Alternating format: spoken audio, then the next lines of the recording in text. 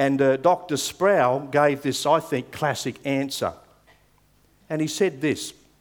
He said, I haven't met any good people yet, so I don't know. He's a theologian, so I'm going to let you wrestle with that. He said, I haven't met any good people yet, so I don't know. Have a bit of a think about that. But you know, the reality is we do know that bad things happen in this life. We do know that we are troubled by various things in this life. And as we come to John chapter 12, we see Jesus. We see Jesus who is deeply troubled. Deeply troubled. So what does he do about that? How does he handle this trouble that he is in? Let's just bow our heads together and let's pray. Father, this is your work. This is your church. We are your people. You are the head of your church. You're the one who has the words of eternal life. We don't have those words, but you do. And so tonight we're asking that you speak your words into our hearts. Whatever they might even be surprising words for us tonight. Lord, your Spirit's in charge here. So please take charge of all that we say and do and receive tonight. Don't let our minds, Lord, please be cluttered by other stuff. Let it be put aside so that we have our full attention to all that you want to say and do in our hearts tonight. This is an encounter with the living God. Help us to seize the opportunity and to enjoy this time as we've already been doing, Lord. So thank you for your word that we have. Please speak to us now, all of us. In Jesus' name we pray. Amen. Amen. So look, in our series we're up to John chapter 12, going through the whole Gospel of John. And chapter 12 is a significant chapter. It's a bit like a landmark because things begin to change in terms of the pace of events being recorded here in this chapter. And what I mean by that is, for example, in the first 11 chapters of John, they cover no less than 3 years. So 11 chapters cover no less than 3 years of Jesus' life and ministry. But then we come to chapter 12. Chapter 12 covers only 1 week. Indeed, it's less than a week. Chapter 12, it's like the pace kind of slows down. And there's more of an intentional, deliberate focus on all the events now leading up to the cross, where everything culminates in the cross. So chapter 12 covers only these 3 days. Less than a week. And then from chapters 13 through to 20, they cover only 3 days. So it's quite a significant part of the gospel that we come to in chapter 12. And there's also a change from a very public ministry of Christ to a more of a private mentoring of his disciples and of his close friends now. And he's mentoring them, he's preparing them for what lay ahead for them as he himself prepares for his imminent crucifixion. And so we have these magnificent words. So just let me read a few of them again. Jesus replied, I'm reading from 23 to 28 in John 12. Jesus replied, the hour has come. The hour has come for the Son of Man to be glorified. I tell you the truth, unless a kernel of wheat falls to the ground and dies, it remains only a single seed. But if it dies, it produces many seeds. The man who loves his life will lose it, while the man who hates his life in this world will keep it for eternal life. Whoever serves me must follow me. And where I am, my servant will also be. My Father will honour the one who serves me. Now my heart is troubled. And what shall I say? Father, save me from this hour? No. It was for this very reason I came to this hour. Father, glorify your name. And then a voice came from heaven. I have glorified it, and I'll glorify it again. So firstly, in verse 27, we read these words. Jesus is saying, now my heart is troubled. If you were to look at the amplified version of that same verse, it says this, now my soul is troubled and distressed. You know, I don't know if you've really thought about those words spoken by Jesus before. But as I began to prepare for this message, I began to ponder more, I guess, and wondered what was going on inside the Lord Jesus for him to be troubled and distressed like he was. And like you and I could never understand. What was going on inside this one who was so troubled and distressed? The simple answer is, of course, that, and it's the correct answer, is that, well, he was facing the cross. So, of course, Jesus would have been troubled and distressed. We can understand that. But yet to think that this is the one that the Apostle Paul described in Colossians. I want you to feel the weight of what Paul is saying, how he's describing who this Jesus is here.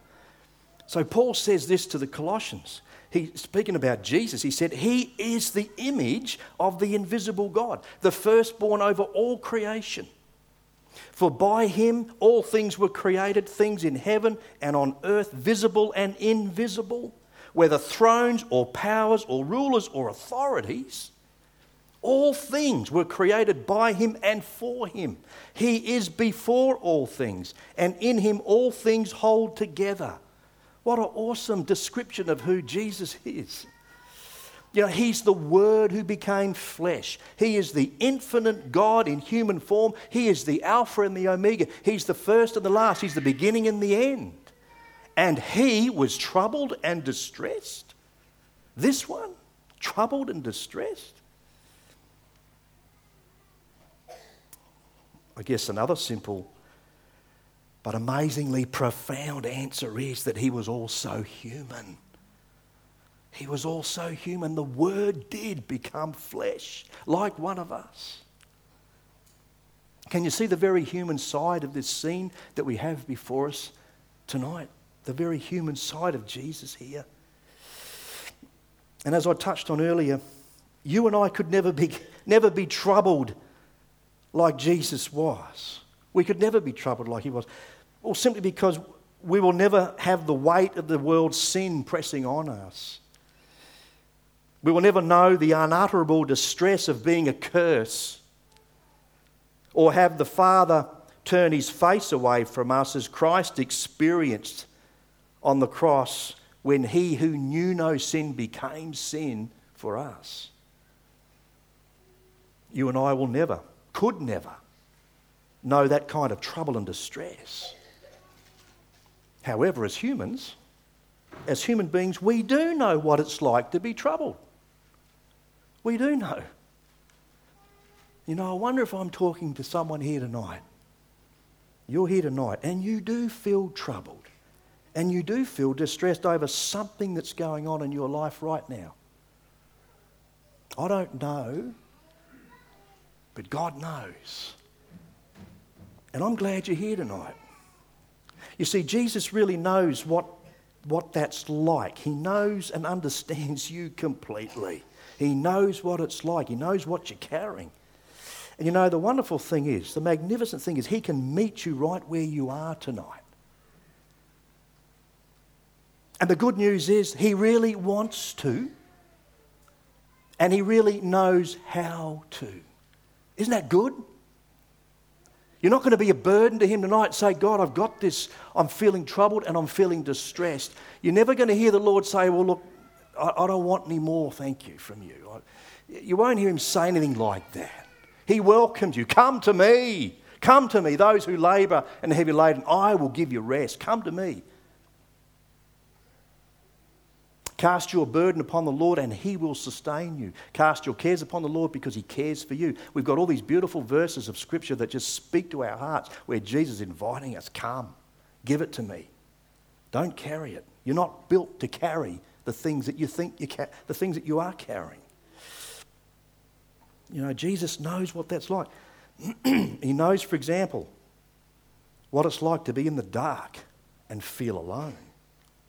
He knows what it's like to be misunderstood and to be misrepresented and to be maligned.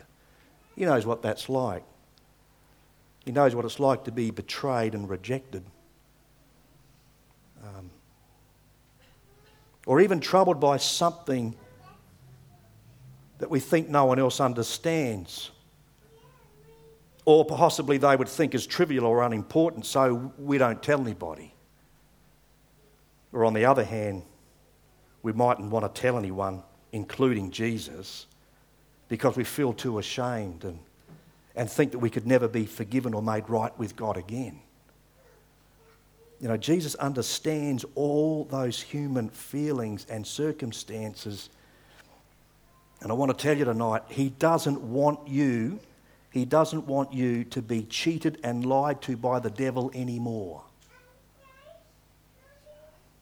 And therefore kept in bondage anymore, particularly since Jesus came to set you free. Do you remember His words in the Gospel of John?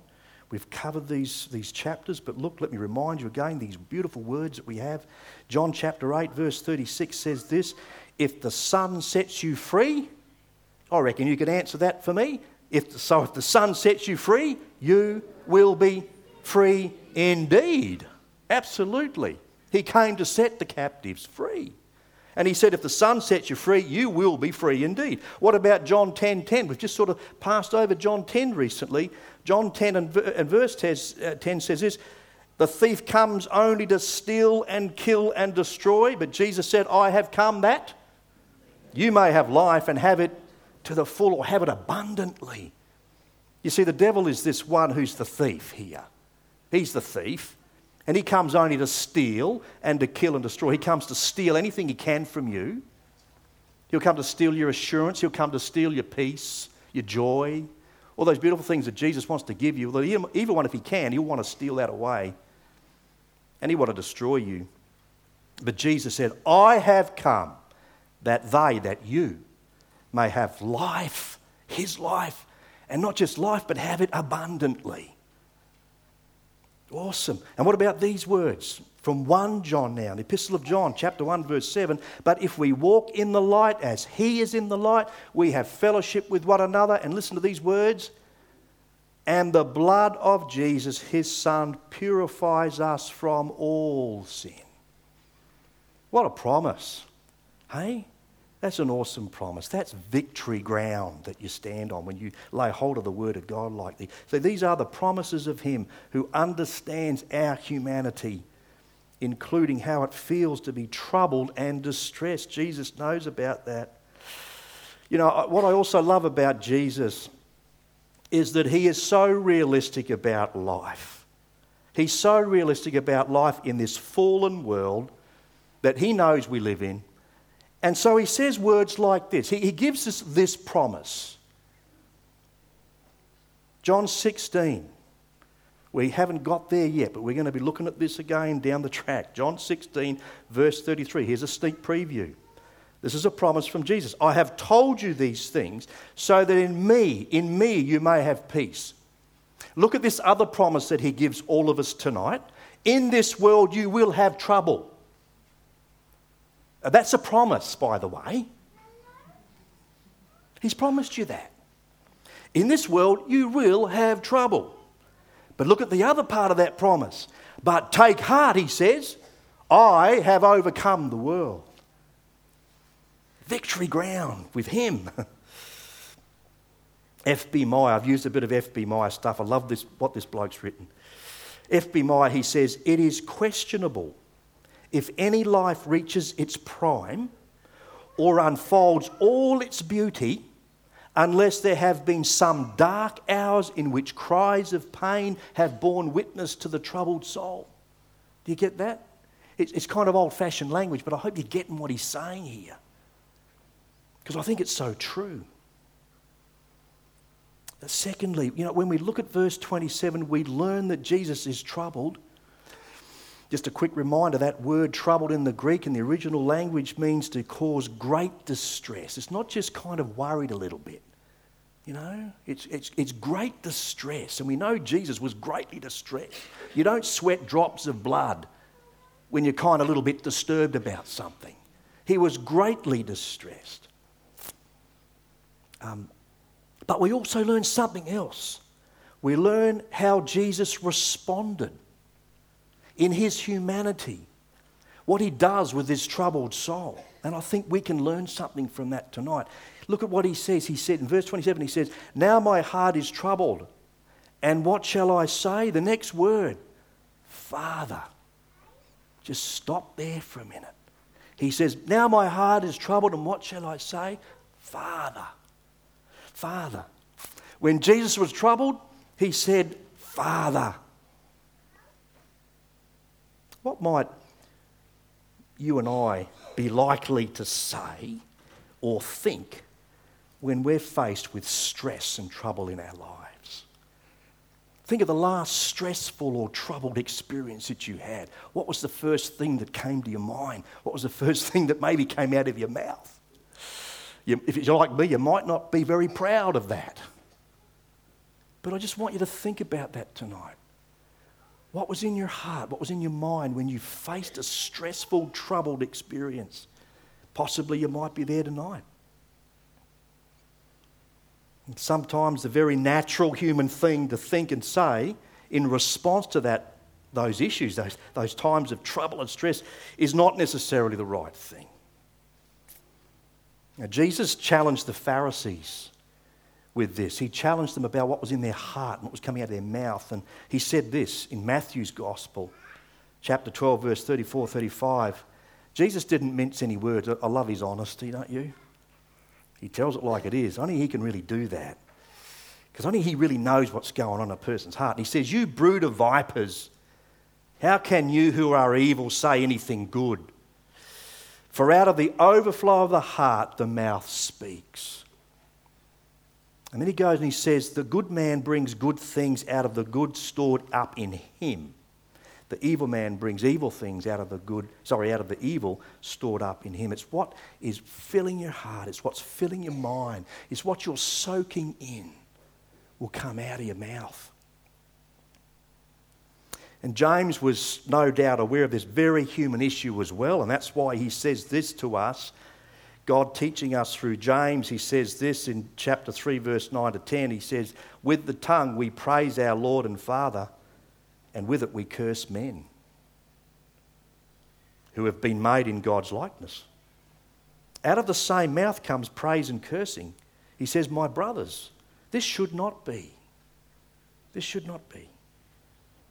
You may have seen that TV advert. Actually, I haven't seen it for a while, so I wonder if someone's complained and pulled it off the air. But there was that TV advert where I'm assuming it's a father and he's got his little son in the back seat and he's towing a caravan with this car. You remember that one? And they come up behind this other car towing a caravan. And he's got to slow down because he's got this U-Butte car that he's towing the van with. And of course they're advertising how wonderful this car is. And now he's stuck behind these slow coaches and he gets out and he puts the foot down, he passes this caravan. And as he passes it, he says, beep, beep, beep, beep, caravanners. Beep, caravanners. Remember that advert? I don't want to say the word, really. And his little boy in the back seat, as the car passes the caravan, beep, beep, caravanners. Not a real good example. And as I said, I haven't seen the advert for a while. So maybe someone's complained and pulled it off the air. It probably needs to be. But not a good example. But it's a typical example of getting into a little bit of frustration and beep, out it comes. But see, the challenge is, Father, would you fill me with your spirit? Would you fill me with your mind, with your attitude? So that I've got this abundance of your love and of your goodness coming out of my mouth because it's in here. Rather than the other garbage that comes in. See, garbage in, garbage out. Yeah. How do we manage the stress? How do we manage the stress in traffic situations? And Pastor Darryl talked about that this morning. How do we handle the stress of traffic conditions when some of these other drivers haven't got a clue how to drive? They don't know what they're really doing. They shouldn't be on the road. What words come to us and maybe even come out of us in these moments of trouble? And as I said, I've got to admit, I'm not always proud of how I feel and what sometimes might come out either. But for Jesus, it was Father. He was deeply troubled, distressed, so he says, Father. Father. See, this is where his whole orientation was. This is where his whole focus was. It was on the Father. Father, he says. How do we feel about that? And the incredible thing is, in some of the most darkest moments and most troubled moments that Jesus came, as he came towards the cross, as it was all leading towards the cross, some of those dark moments, he cried, Father.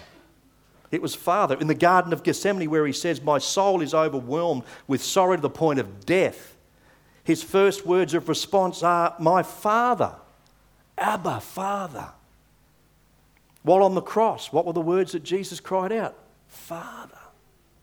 And he said other things, but it was Father. I love what Matthew Henry sometimes says. Great commentary.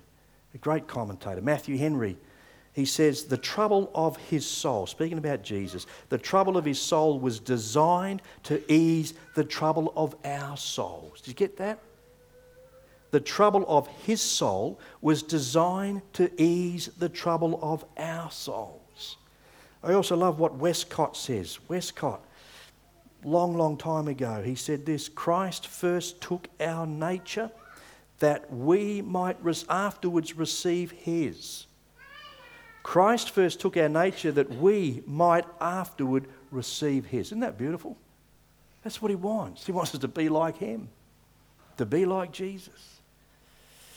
Then how tragic it is that there are multitudes of people, either they don't know or they don't want to know this glorious, consoling and liberating truth. And how equally tragic it is that they, when they're troubled and distressed, they don't cry out, Father. They don't even know the Father. So many, and you know people like that. Our friends sometimes like that. But in their distress, they don't cry out, Father. They say other things. And then in vain, they try to soothe or escape their pain with drugs or alcohol, only to be so cruelly deceived that it's the answer to their problems. Take it from the bottle. That'll cure my ills. That's the answer to all their troubles. But then to realise the fact that it's not. It's not. In fact, it only made matters worse. Why is there? Might be a bit of a naive question tonight, but why is there such a huge drug problem in the world? Why is the trade in illegal hallucinant type drugs so lucrative? And aren't we aware? Aren't we so aware just in recent days of this rotten trade and all the consequences to it? Why is the suicide rate so high, particularly among men between the ages of 14 and 44? Why is it the number one killer in our country at the moment? We spoke about this at our blokes business yesterday. You know, it's not hard to understand when you realise that so many people live troubled and stressed lives,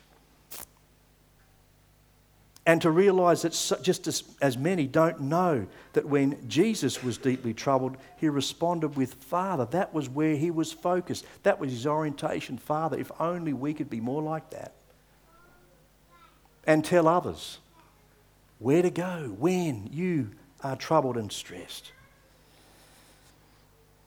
Let me read this quote. At such times, there is no medicine which will so certainly restore the tone of the soul as to look up and compel yourself to say, Father.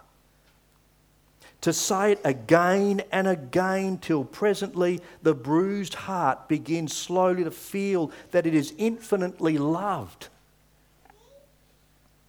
There is no pain which the thought of the divine fatherhood cannot relieve.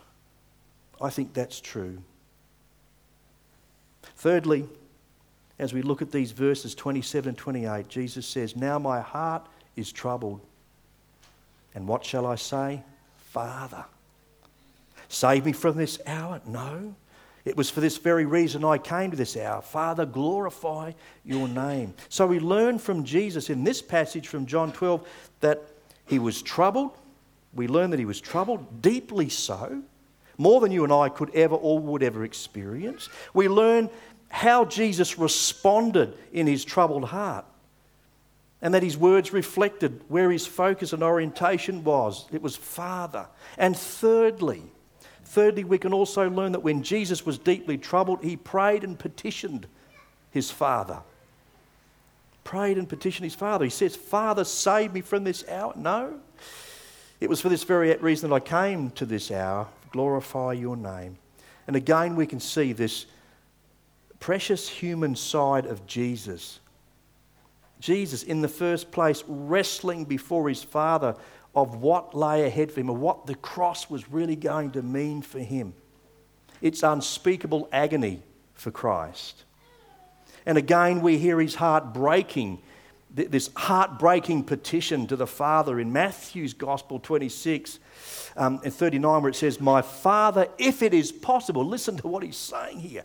My Father, if it is possible, may this cup be taken from me. Yet not my will, but as you will. You know, and so terrible to Jesus was this thought of becoming the sacrificial substitute for human sin, that the human in Jesus was deeply troubled about that. You know, and I can't help but wonder if Jesus himself was wondering, could he possibly endure what it was going to take? Could he endure this? And so he cries out, Father, is there no other way? Is there no other way? The writer of the Hebrews picks up this heart and picks up this agony, and he says this, Hebrews 5:7, during the days of Jesus' life on earth, he offered up prayers and petitions with loud cries and tears. These were loud cries and tears to the one who could save him from death. And look at this, and he was heard. He was heard because of his reverent submission. Powerful stuff, isn't it? See, Jesus knew his Father had the power to save him from death. And so we hear these words of his petition to the Father in his agony and in his trouble and in his distress. We hear these words, Father, save me from this hour. And again we hear these words, my Father, if it's possible, may this cup be taken away from me. C.G. Cruz says, being truly human, Jesus wanted to be delivered from this dreadful hour, something he prayed for 3 times in Gethsemane. And the Bible says he was heard because of his reverent submission. Now here's an important note, closing soon. This is an important note here. God hears the prayers of his people. He does. He hears our prayers in all circumstances, in all situations. He will hear our prayers. When we are deeply troubled, the Lord sees and he hears and he sees our petitions to him, just as he did for his own Son, the Lord Jesus Christ. But here's another important note to take note of tonight. How good and wise it is of our God and Father not to always give us what we ask for. Don't you think that's a wise and a good Father? Not always to give what his children ask for. How many fathers are here tonight and your children ask you for things and you know it's not good for them? You got something better. So you deny that request. And our beautiful Heavenly Father, sometimes he says no to our requests. Sometimes he says wait. But if he says no, it's because he's got something better. If he says wait, then it means that he's got a better time for you. You see, our Father knows how to give good things. He knows what's really best. He really does. And he was listening to his Son crying out, Father, is there any other way? Take this away from me. But let me ask you tonight, where would you and I be today if the Father had saved Jesus from his hour? Where would it be tonight if God had taken that cup away that Jesus said, Father, be any other way, take this cup from me? So what if God had taken that cup from him? Where would we be tonight, folks, if the Father had spared his own Son from the cross? Quite simply, we'd still be dead in our sin and trespasses, in our condemnation in this world. That's for certain. And the Bible says, but Jesus was heard because of his reverent submission, says the writer of Hebrews. And he was, as I said, he was heard. For he says, yet not my will, but yours be done. And then in verse 28 of John 12, Father, glorify your name. Father, glorify your name. And the Father heard that prayer, and the Father did glorify his name, and his Son went to the cross. His only Son to the cross to die for your sin and mine. And Jesus went willingly. And you know, as we think about our theme this year, being the first part of our mission statement, working with God, it ought not to surprise us that in our journeys with Jesus, just like Jesus, that we do become troubled. It oughtn't surprise us that we will experience trouble, because going back to that promise of Jesus again, didn't he say, in this world you will have trouble? That's a promise. But equally, but take courage, for I've overcome the world. So don't be surprised in our journeys with Jesus that we become troubled, because it will happen. It will happen. And then when that happens, then that we would lift up our eyes like Jesus and be so filled with him that we say, Father, Lord, and it might be, Father, help me here. I don't know what to do. I don't know how to handle it, but Father, our prayer goes to him. Father. And then we call upon his name in our petitions to him. Let your requests be made known. Make your petitions known to God. We've got to call upon him. Do you get that tonight? Do you hear what I'm saying? Do you hear what God's saying to you perhaps tonight? Let me finish with this quote, another quote from good old FB. He says this, I love this quote. This is what he says. What a battle cry this is. He calls it a battle cry. Father, glorify your name. How it must thrill the hosts of heaven and strike amazement and panic into the hosts of hell, he says. Let us gird up our loins, my brothers and sisters, to take the way God leads us, though the brake is thorny and the path almost impassable. Let us never cease to cry, especially when we must speak to vent our anguish. When we're troubled and distressed, may we never fail to cry, Father, glorify your name. That's a powerful prayer. And I believe God will delight to glorify his name in whatever way that means, but it will be good for you and glorifying to him. Hey, let's pray. Father, thank you for your word. Thanks for your awesome power. We don't really fathom that, Lord. And if we're honest tonight, we fail to understand very much at all of your power, but we just by faith want to accept you tonight at your word and say thank you for the cross. Thank you for the things that we learned from Jesus when he experienced that very human thing that we're experiencing, Lord. That's trouble, that's being in distress sometimes. And thank you that we see this beautiful model in Jesus, that he cries out to you, Lord, that you're the first one that comes to mind in his stressful times. Help us, Lord, to be like Jesus in that. To say, Father, not some of the other stuff that we can so often easily, naturally say. Just help us to call upon you, and then help us to make our petitions known to you and cry out to you, Lord. Jesus cried out with loud cries and tears. There are times that we do that too, Lord. We ought not to be ashamed. Perhaps we might do that quietly in our own private space, but we need to do it. We need to be honest, transparent before you. We see this in Jesus as he faced a time of great trouble and distress. And Father, we know that. We know that we would never carry what he carried, but Lord, we thank you tonight. You understand us so much. You understand what it's like for us when we're troubled and distressed. So Lord, help us, we pray, to lay hold of you. It's so good, Lord, to lay hold of you. We bless you and we thank you for the fact that you've laid hold of us. We're kept in your hand. Thanks, Lord, for that beautiful security. Thanks for your love. Thank you for your goodness to us tonight.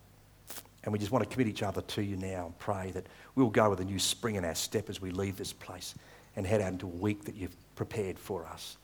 So be with us. Thank you that you are. In Jesus' name. And everybody said, Amen. Amen. Bless you, folks. Thanks, David. Please stand as we sing our final song.